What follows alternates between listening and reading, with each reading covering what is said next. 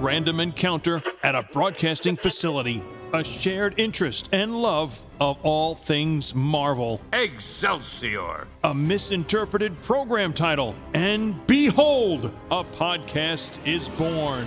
Peter Melnick, Podcaster and comic book enthusiast, and Eddie Wilson, upstate New York radio announcer, still with an inordinate amount of catching up to do. Peter, what are you doing? Eddie! Here we go with a new episode of The Marvelists. Hey, I'm Brian Haberlin. And this is Whilce Portacio. And we're on The Marvelists with Peter Melnick and Eddie Wilson. Yeah. Welcome, everyone, to The Marvelists, the Marvel Universe podcast. I'm the Honorable Oh, wait, no, we're no longer doing show. Oh, God, jeez Louise. It Simonson. ended. No. Anyway, I'm Peter Melnick. And I'm Eddie Wilson. And joining us on the other end of the tin cannon string, we are joined with Brian Haberlin and Whilce Portacio. Gentlemen, good evening. Good day for us. Thank We're you. on the West Coast. Thank you. Good answer. All He says sunshine. Good deal. So first off, let's get it right off the bat.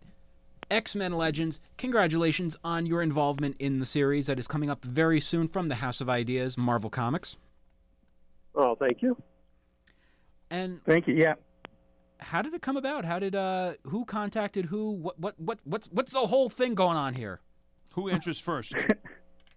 That'd be Will. Well, editorial called up, and through the years they call up, but I'm such an old fogey now. I mean, it's what 30 years ago or something like that, and so it's like there's not much that I've been able to. I can be seriously write or think about, and Bishop is the only thing. And so when the suggestion was, you got any other stories of Bishop, then, that was a natural.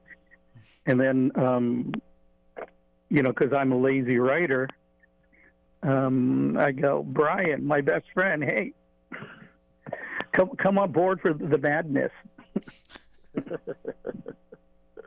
Yeah, and Wilf and I, we've both done tons of stuff at Marvel, but we've never done anything together at Marvel. So this was the first time for that. And Yeah, which is actually kind of interesting because traditionally, quote unquote, the traditional Marvel way is, the writer and the artist talk about the story, then the writer goes out and writes it, and then the artist draws whatever is there. And then the scripter comes in and scripts whatever he can script on over that. And that's how me and Brian have always worked with everything. We actually have a really great shorthand. So we have a Marvel shorthand, but never worked with Marvel before. Well, I dare say that even before all that started, you guys may have met in the men's room, right? Eddie?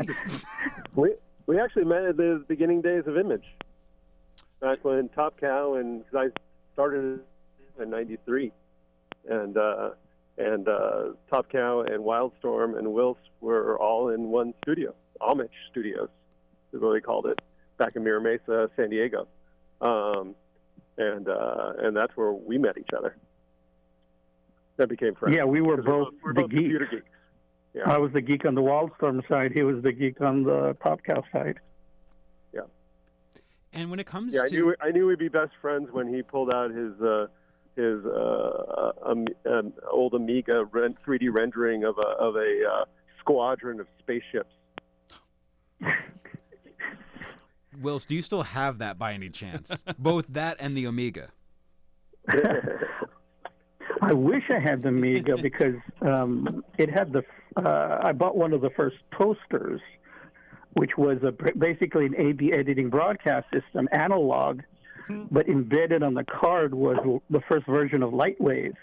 Oh, wow. So that's how come I got into 3D. And what's your favorite thing about doing 3D modeling and stuff like that? It's just really cool that because I don't relate it to quote unquote what I do as an artist. I saw from the very beginning there that oh wow, if you build a model right, like for instance, a magneto gun or something like that, you could see it from all angles. And that's actually one of the biggest skills being an artist, is being able to see everything from different angles. Because, I mean, let's be frank, throwing a punch is basically, there's only maybe 2 or 3 different ways to do that. But everybody then just puts it in a different angle, Right. You have the Jack Kirby angle, you have the Neil Adams angle, and so on and so on. It's the same punch. It's the same Superman flying through the air, but it's just the artist's personal touch with the angle of the camera. And so getting into 3D was like, oh, wow, I can see the future here. And that's what I love about computers. And by the way, yeah, and it's kind of so exciting now, because I've been a 3D modeler too since the 80s. Now I have all these 3D printers, so I can actually, sculpt something digitally and print it out, and I got a physical sculpt in my hand, And by the way, Whilce, you had mentioned, let's be frank, we may have to redo the intros again then, just to be safe. No, I'm kidding. Oh. Well, see, that's the other thing about 3D. You just move the bits around a bit, and then, you don't have to redo it.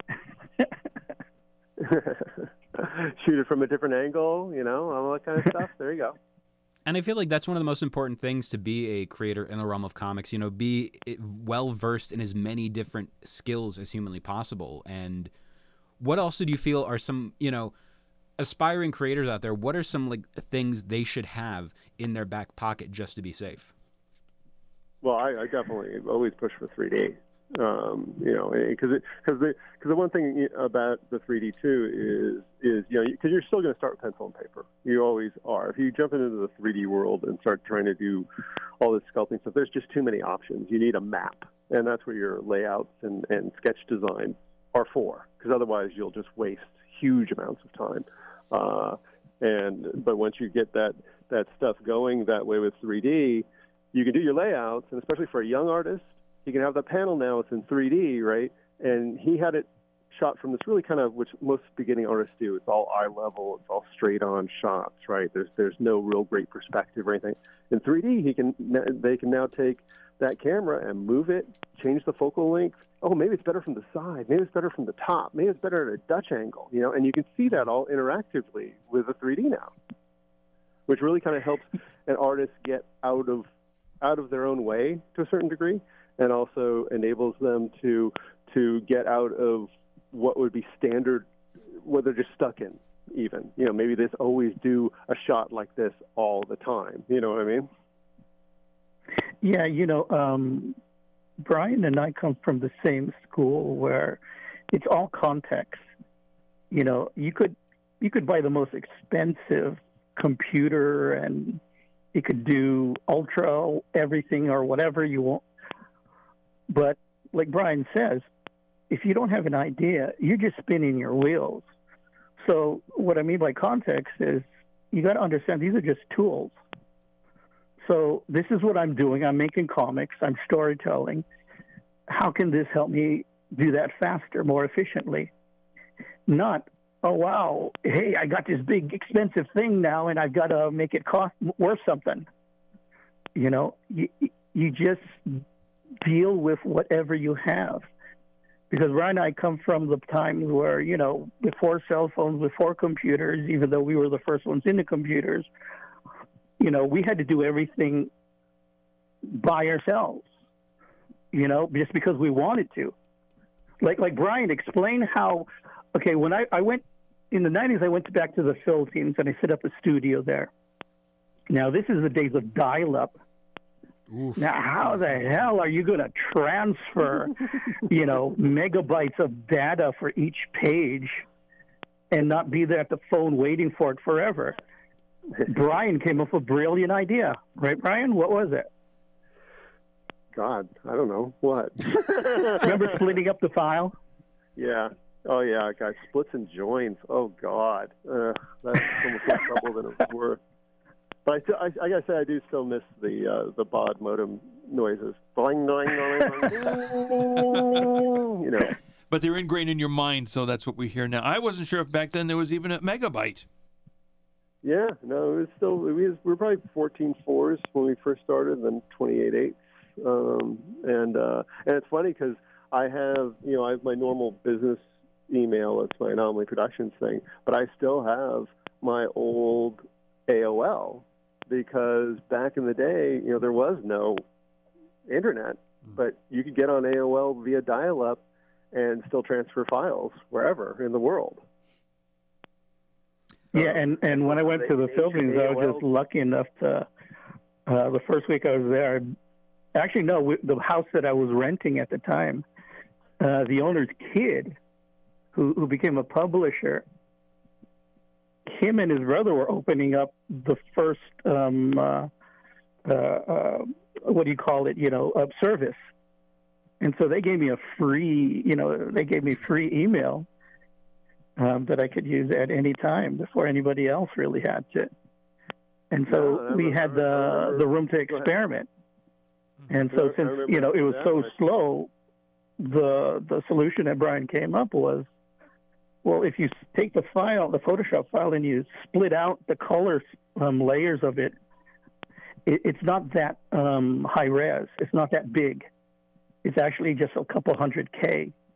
And since you're not worried about the edges being, high def, you could even reduce that down. You can JPEG it down.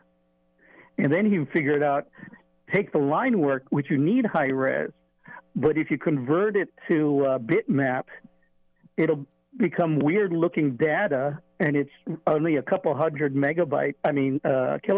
But then I could receive it in California and convert it back, to the original file with all the fidelity, and then he has to put it all together.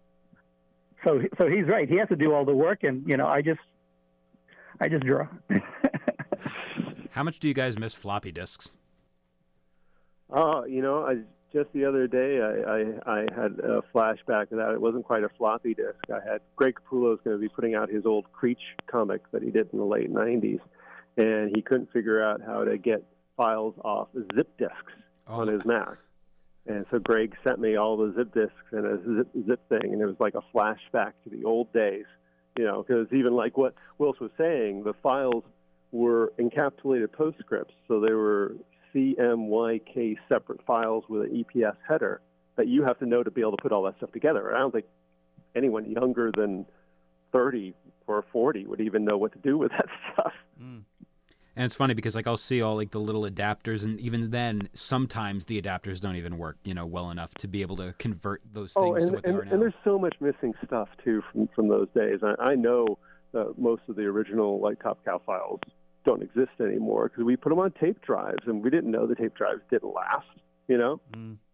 And then you look at, even home media formats like VHS, where that is slowly disintegrating, and I feel like the cloud is the future, but it may not be, because you never know. That might even become obsolete in a few years.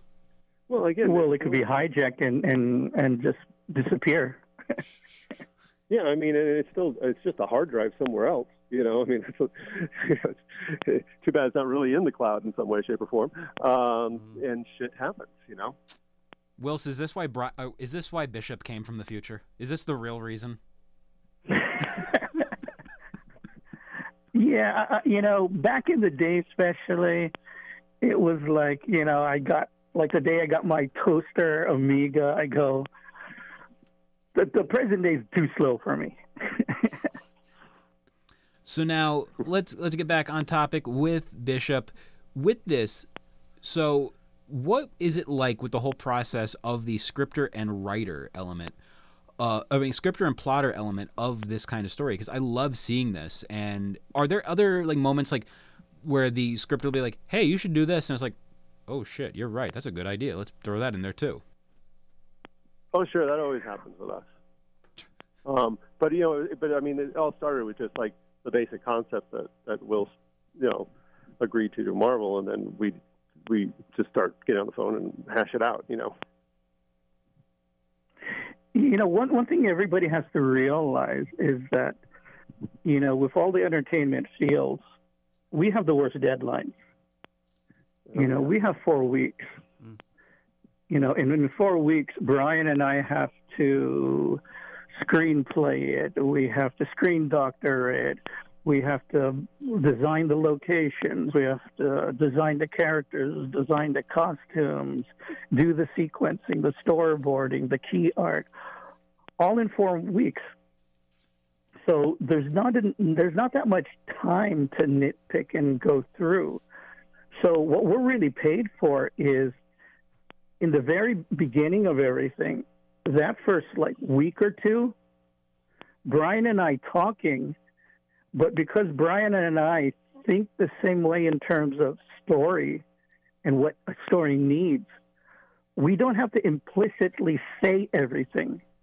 We trust that the other person knows, oh, I said this, but I'm not going to waste a few seconds by saying, oh, well, that means you got to do this and do this and do this. I know Brian knows that. And then he'll put that in the plot.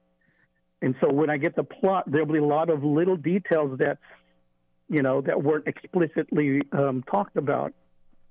And then on the other hand, Brian then trusts me that, okay, he set this one scene here.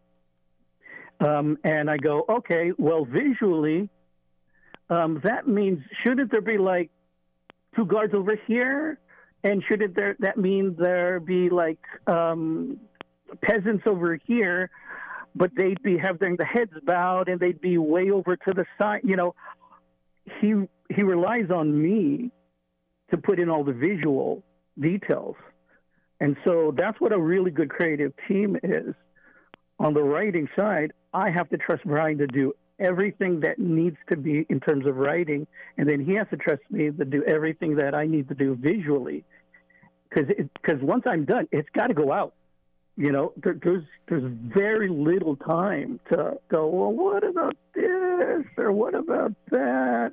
Yeah, that might be good, but we're paid the bucks to get as much as perfect as we can, and then just go on. You just got to keep going forward. Yeah. Well, guys, I mean, that's what a lot of big movies that everybody anticipates and it fails. Well, 9 times out of 10 is because people were nitpicking at it. They didn't go with their guts.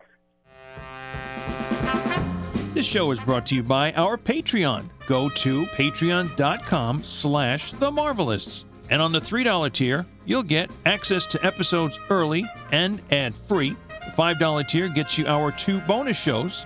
One, Fantastic Voyage, where we dissect and just talk about the 102 issues, one by one, although if it's a storyline, more than one at a time, of Stan Lee and Jack Kirby's amazing, incredible, spectacular, invincible, and fantastic run of the Fantastic Four, the world's greatest comic magazine.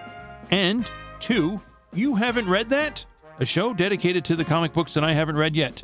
Some Marvel, some DC, all fun. And on the $8 tier, pick a topic of your choosing, not a topping of your choice. Or perhaps you can be a guest on The Marvelists. Above all else, we thank you for your continued support. What, gentlemen, if I can, starting with Whilce, have you remember back to when you first got into comics? I have some information. Whilce, you started at the age of 10. What comics were they? Because it says your neighbor got rid of her husband's collection. And do you remember who those people were? You don't have to name names. I've always been, knock on wood, lucky in my life. And that was one of the first big lucky strokes. This guy, this Navy dude, was not just somebody who liked comics. It turns out he was a collector, because there was the Giant Side Defenders with Klaus Jensen and I think Gil Kane or somebody, and then there was these Neil Adams, there were these Jane Colin Conans, there was a couple issues of Jack Kirby's 100-issue run in the Netherworld with the Fantastic Four, had some old Jack Kirby's of Thor. So it was everything it was what sparked my brain and my artist side of me. I didn't have to go to another store or out or supplement the collection. It was all of the greats and all their prime. And so I just had to took that stack of comics, which was maybe 40 comics only, but boom, I just leapfrogged from there, and then only then later, that was in grade school. Later on, when I met Scott Williams in high school, and Scott was a bona fide real art collector. I mean, he had Barry Windsor Smiths and Coludas. And so I got to see in high school what real art looked like. And then again, boom, leapfrog again from there. And Brian, for you, where it started? Again,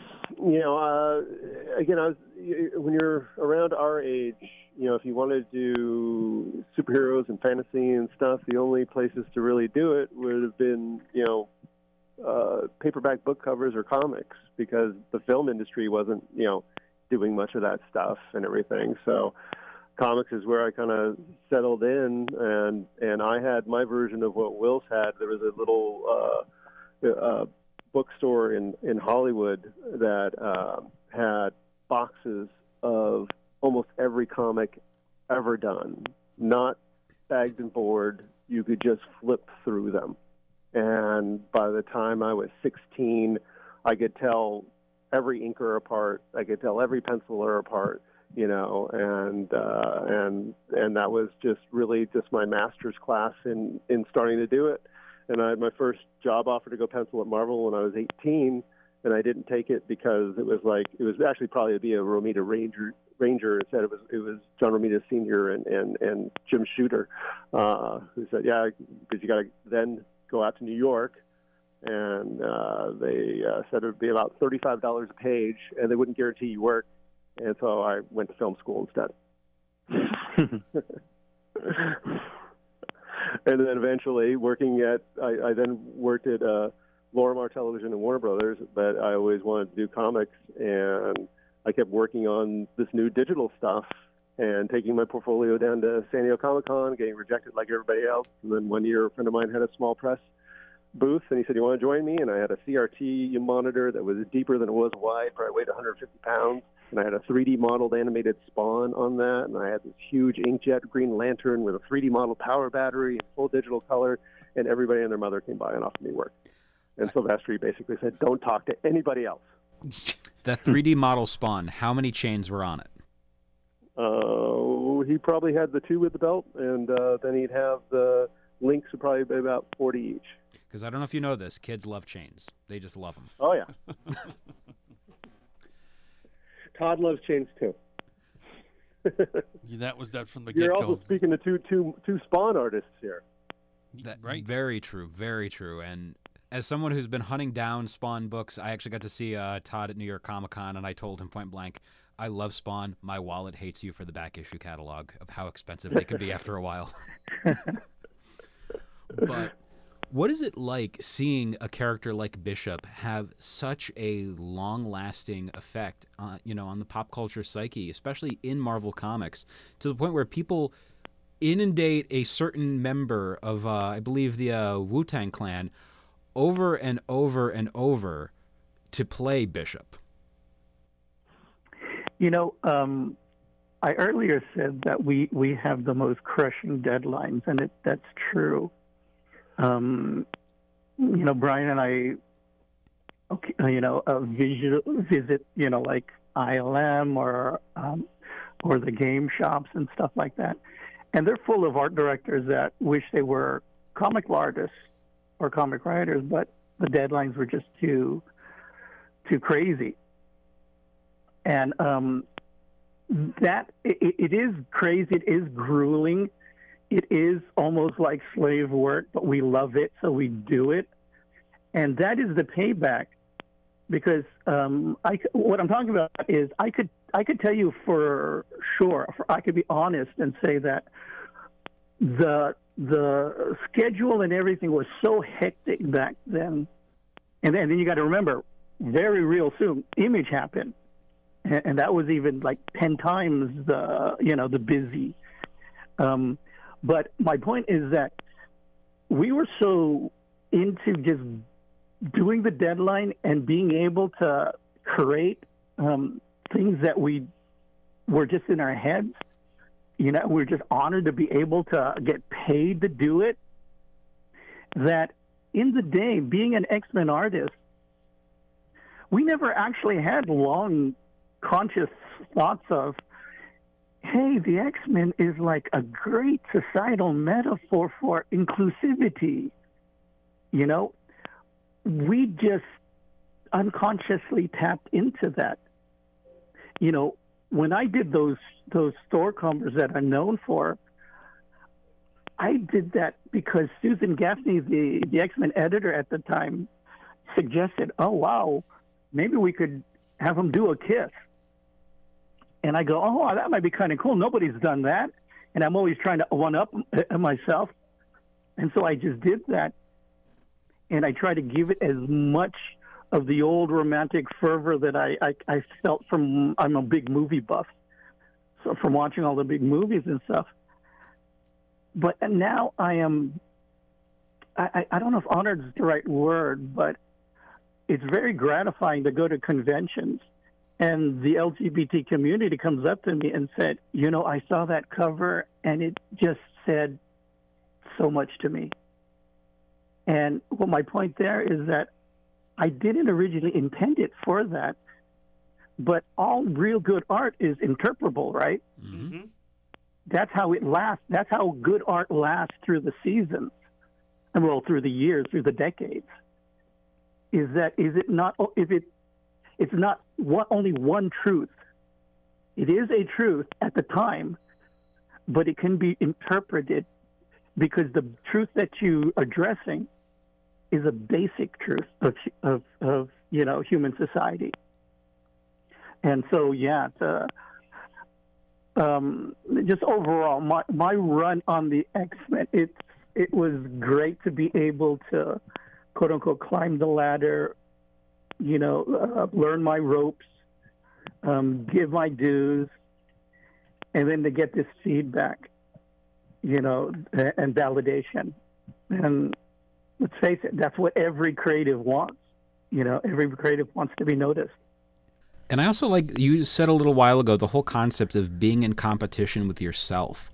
I like hearing that because it's always, the whole thing of you want to go against your peers and all that stuff, but it's nice to see someone that wants to, outdo themselves and, you're your own competition. It's kind of cool to hear that. Well, see, that came from my high school art teacher.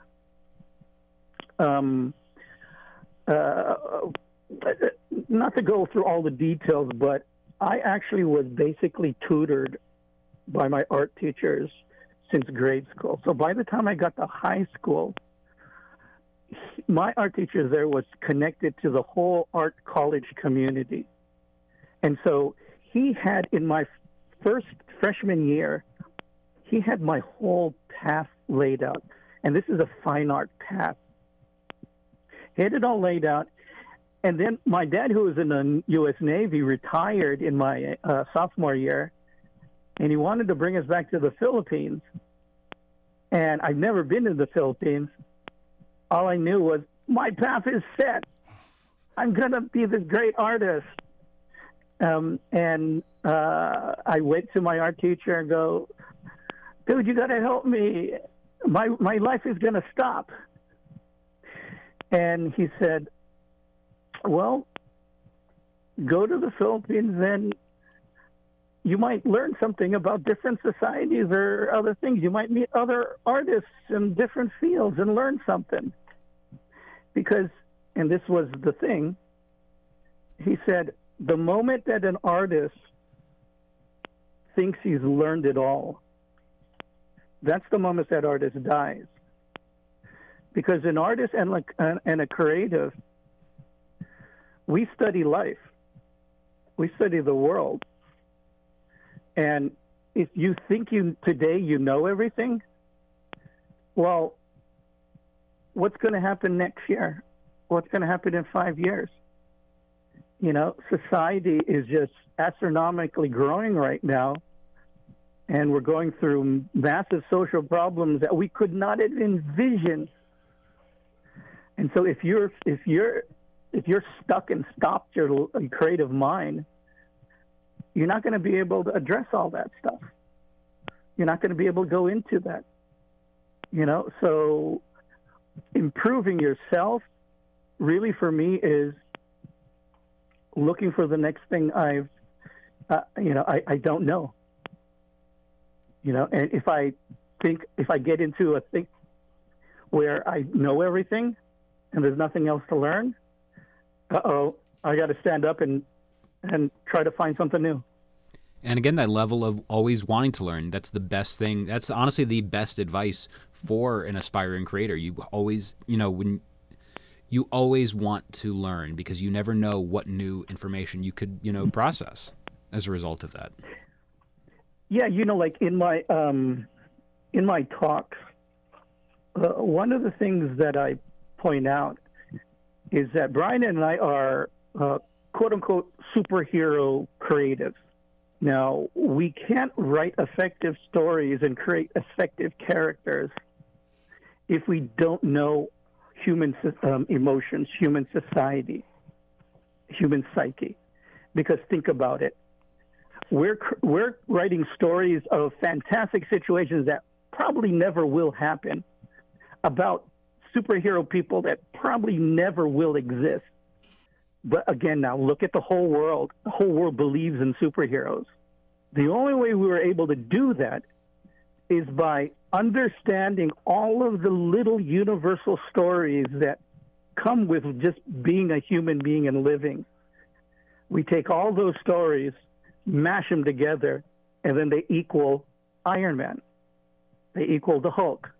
If we didn't do that, it would just be gobbledygook to everybody. So that's even the base for where all this stuff started with Stan. Because Stan was the first one to really they're going to have jobs, yeah. They're going to have lives, they're going to have families they have to worry about. They're going to have dysfunctional families they have to worry about, That's what I always think gave Marvel kind of a heads up. I was always more a Marvel guy than a DC guy, because you could relate, Yeah, and that's the key, I think, to what's happening with superheroes right now. Because Brian and I have been there where, we wish there was a movie. We wish there was a TV show. We wish somebody would, adult would read our comic books. And now the whole world is. Whilce, I see you had one occasion to be part of the documentary series, The Comic Book Greats, and you were interviewed by Stan Lee. How did you feel about that? That was an honor, but the circumstances for how it came out were kind of weird. At that time, every December, I went back to the Philippines for a month.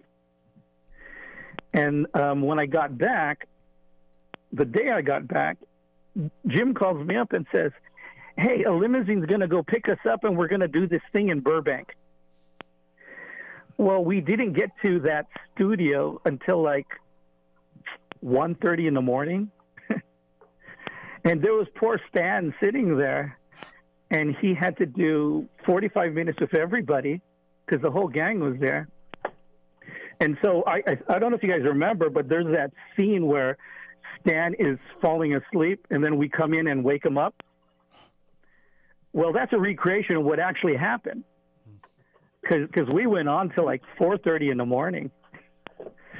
So it was exhilarating. It was an honor, and Stan carried us all because we were just kids, But I wish I was more awake. And it's funny because around that time, this is, the build up to 1992, the formation of Image Comics. And this year marks the 30th anniversary. And what is it like seeing the impact, for creators like yourselves to be able to have that, creator rights and all that good stuff for the comics community?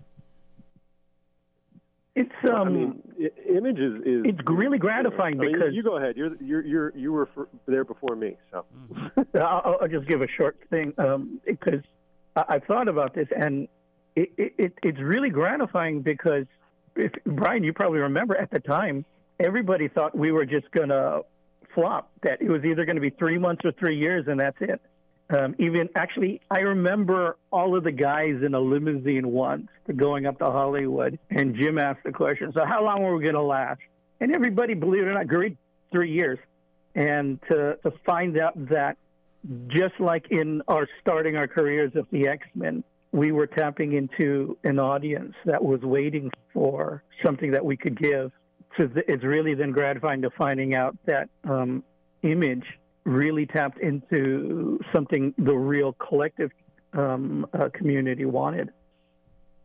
Brian? Yeah, I mean, and for me, it's like, when I joined Top Cow, it was basically we could all fit in the car together. That's how many people were Top Cow, and and Mark was, Mark. The two best teachers I've ever had in comics were and not to say when Mike Turner came up, Mike ate up Whilce's layouts. So not disparaging Whilce in any way, but Todd and Mark, I've had a master's class in art creation from those guys and storytelling from those guys too. But it was that ability, especially in the beginning of it, was, I wasn't fast. I mean, a standard comic book colorist has to be able to do at least 2 to 3 pages a day, at least. Okay, and quite often they get asked to do more. And when no one's fast when they first started, and when I first started, it would take me 2 days to do a page. And Mark was like, when it's ready, keep at it, keep working on it, and that was a wonderful way to learn. But it was also wonderful to be in that place with, you had Jim was there, Scott Williams was there, Whilce was there, Mark was there, and all the new kids that really hadn't done anything yet. Jeff Campbell, Travis Charis, David Finch, Joe Benitez, Brandon Peterson, all these guys who were still A players in the game, And it's amazing that you get also, and then it became about, everybody's job was about making the product better and beating. It was very competitive. It was beating the other guy. I mean, there used to be all these kind of faxes flying back and forth from the different other studios, like from Extreme and stuff, Rob's studio and stuff. Oh, this is better. We got more characters in this panel than you have in that panel, and da-da-da-da-da and stuff. But it really drove people. Yeah, one of our best decisions was to form the studios. I mean, think about all those guys, Jim, Todd, and I, and then, the Campbell level group, and Travis and stuff. Think of all of us alone in our own studios. We probably still would have risen to where we are, but it would have taken maybe a year, 2, 3 years. But to mash all these guys together, you just accelerate everything. Now, going back over to Bishop, with the X-Men Legends storyline that's going to be coming out, what do you think the audience that loves Bishop and loves the character will be getting the most out of this mini-series kind of thing-ish? A little from column A, well, column B. It's almost like the director's cut. Because let me give some context. You guys remember that Jim and I were in the X office when it was going crazy. When we got into the office, we were already at a solid 300, 400,000 copies a month. And then we got up into 1 million. And then everybody started noticing, started doing CNN reports and going crazy. And then so Bob Harris, the executive editor for the X-Men, had the idea of, why don't we have 2 artists on the X-Books and therefore have 2 X-Books with 2 teams of X-Men? And so that's how that idea came about. So here I am on issue 281, where I'm introducing my team and my part of the new world, which needs 2 X-Men strike team.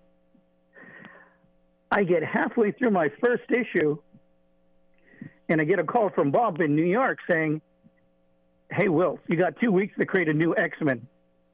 Boom, phone drop. And so while I'm finishing up 281 with Carl Onseller, I'm figuring out this new thing called Bishop. And because I come from a science fiction background, which is all world building, I don't just create, hey, Bishop is a cool name and this is a cool power. No, I build this whole world. And that's why we had to plant it into Days of Future Past, because that's the only way it made sense. And so my point there is, now we're getting to issue 282, which is my second issue of this start of this big run. We haven't yet fully established the context in the world of having two X-Men strike teams. And now I've got to introduce this big new world and story with Bishop. And Bishop starts. So if you really look back there, we had to ping pong back and forth between storylines.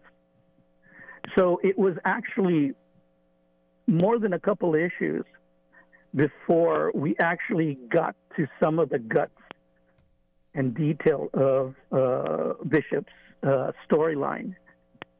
We almost had nothing about Days of Future Past except a mention of it. And then Image happens.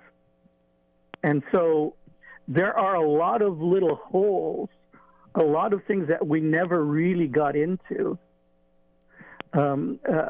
before I, quote unquote, gallivanted on over to Image. So this is actually Brian and I giving full context, full texture to the pool. What is the pool? Why was the pool there? Why is Bishop there? Bishop's a mutant. Why is he hunting other mutants? How does he feel about that? What led him to there? You know, I purposely designed Malcolm and Randall just as clone characters of Bishop so that they could die for Bishop. Because that's what Bob asked for. Just make this new character badass like Wolverine. So I didn't want him to get up there and say, hi, I'm Bishop and I'm badass like you. So I thought of the writing thing of, well, introduce two guys close to him, and they're so close to him that they're willing to die for him. So in the original run, we only had that initial scene, but no context for it. Why would these guys die for him?